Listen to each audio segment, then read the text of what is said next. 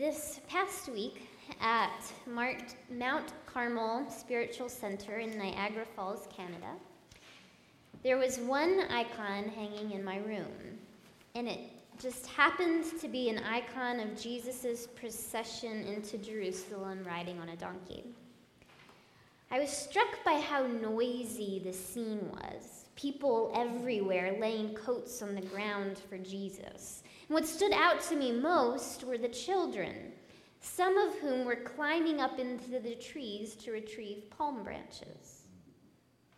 I guess I'd never thought about where they got the branches. At Lakeshore, we just order ours. But for Jesus, someone had to climb the trees. And they needed able-bodied limbs and knees, and so in the icon, it was the children climbing up to get the palms for themselves and the grown-ups. Without the enthusiasm of children, could the day have possibly been the same? I'm also imagining the spontaneity of it all. How one person, one child perhaps, had the idea to wave a palm branch, and it caught on, spreading through the masses. Have you ever been a part of a large group where something catches on?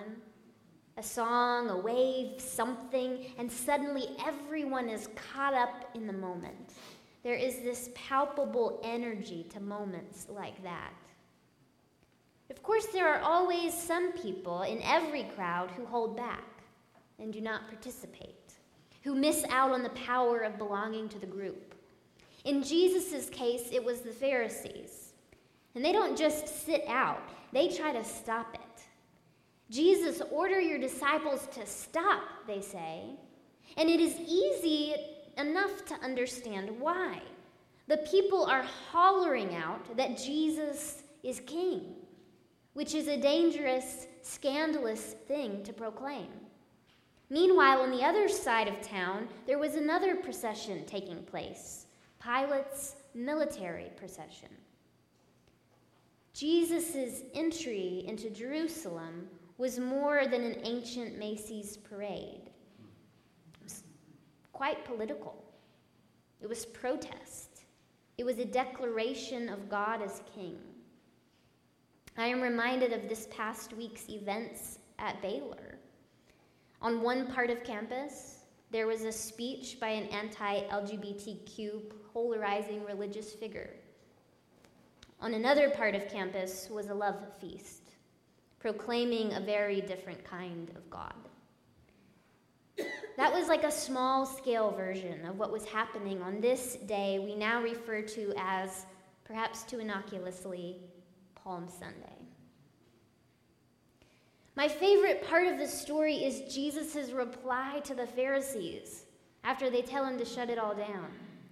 He answers, if these were silent, the stones would shout out. I am reminded of the prophet Habakkuk, who said in response to injustice in his own day, "Woe to him who builds his house by unjust gain, setting his nest on high to escape the clutches of ruin. You have plotted the ruin of many peoples, shaming your own house, forfeiting your own life. The stones of the wall will cry out, and the beams of the woodwork will echo it."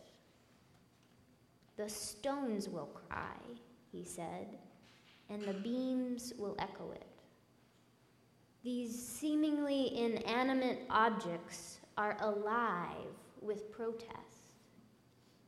I am reminded of Cain and Abel. How Cain murders Abel, then acts as if he doesn't know where his brother has gone. Am I my brother's keeper? But God replies, listen, your brother's blood cries out to me from the ground which gaped wide its mouth to swallow the blood of your brother which dripped from your hands. The very ground has a mouth, and on behalf of Abel, the ground cries out. I am reminded how Jesus chooses to ride in on a donkey, and how in biblical lore, the donkey is an animal known to speak up when needed. How in the book of Numbers, Balaam's donkey first communicates silently, then when Balaam doesn't get it, the donkey literally talks out loud to stop Balaam from going down a reckless path. I am reminded that creation itself is in cahoots with its creator, crying loudly on behalf of the wronged. As the Apostle Paul puts it, the whole earth has been groaning as in the pains of childbirth.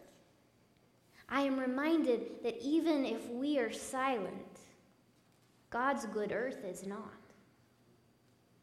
One gets the eerie sense that there is at work in the world an underlying current of truth and justice that works to restore all things, a current that cannot be silenced, for this is God's world. No matter who thwarts the way of truth and justice and kindness, something will rise up in dissent. Because God created a world that cannot be mute in the face of injustice. When human beings fall silent, other voices will come up out of the woodwork to speak the truth, to decry cruelty and oppression. Stones, wood, dirt, blood, all around us, the earth erupts in protest. We may remain deaf and oblivious, but God hears every sound, and when earth rages, the heavens are moved. Perhaps Jesus rides in on a donkey as one way to say to the downtrodden and the oppressed who pressed in around him, I belong to you. He rode in on a lowly donkey so the lowly would know, here's a guy who wants to be with us.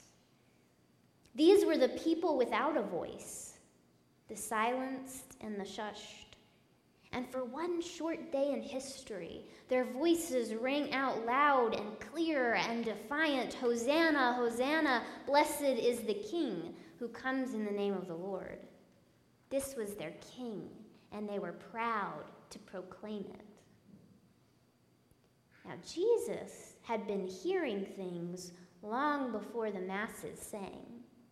That is, since the beginning of violence, Jesus had heard the creaking and cracking of the earth under the weight of injustice. If the religious leaders had paid much attention to old Habakkuk, they would have been less perplexed by Jesus' baffling belief in the rocks. But as it were, they scratched their heads and walked away, not knowing what Jesus knew.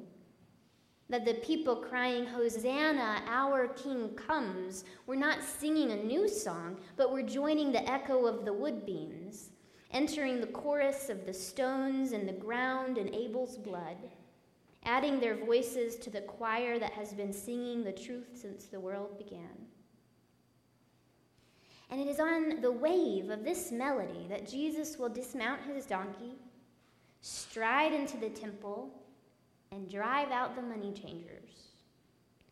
I imagine he walked into that place with the sounds of the people and the songs of the stones reverberating in his ears, begging him to set things right and confront every Cain. There is an infectious energy to the palm procession and the temple purging that feels like it cannot be stopped. The people have found their voices. Their leader has unloosed his fervor. The next thing that happens is Jesus starts teaching in the temple every day, and the chief priests and leaders try to kill him, but, quote, they could not find any way to do it because all the people hung on his words. There's no stopping him, no shutting down the people who follow him, no silencing of the stones. Only those of us who know the rest of the story know to feel a little wary of all this raging success. In just a few short days, Jesus will be captured by the soldiers and stand his trial. And the adoring crowds will go back to being who they were before, silenced slaves without a voice. Perhaps they will protest his death in their own subtle ways, like the women who follow Jesus all the way to the hill with tears in their eyes, beating their breasts.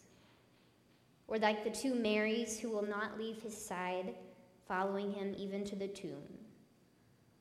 But by and large, the only voices that will ring out that fateful Friday are the ones shouting, "Crucify, crucify."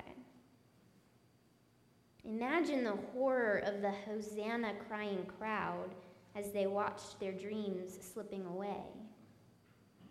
They did not know how to fight back, how to speak up, and the words that rang out around them, "Crucify, crucify," drowned out their hopes, filled them with dread, and they wept until their Savior was dead, salvation no more, despair in its stead.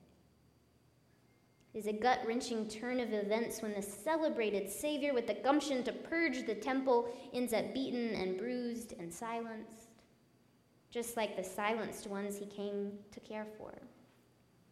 It must have seemed to the people like the very end of all their hopes, a complete and total loss. He hung from that tree, and the world fell silent. The people struck mute in terror and disbelief and loss. And yet, not all was quiet. In the Gospel of Matthew, when Jesus breathes his last, the earth shakes and the rocks split. Was the earth splitting open that day in order to receive the blood of our Savior as it mixed with the spilt blood of all the Abels before him? Were the rocks splitting in agony or in protest or in both? Did they emit a terrible sound when they cracked open? Could God, the parent, stand to listen? Did God's own voice join the wail? It was a dark and terrible hour indeed, but did the earth know it couldn't possibly be the end? Having been around for ages, could the stones sense that even now, in the darkest hour, Jesus was altering the course of things? He wasn't giving in or giving up.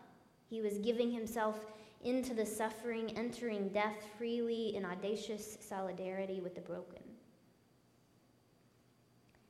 As we enter Holy Week this year, I am reflecting on stones, contemplating God's creation and my small part in it.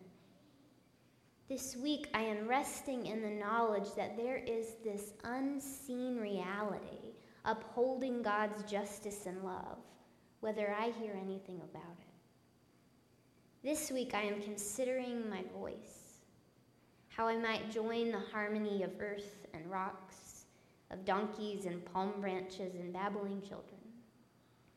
And I wonder, would you dare to join us?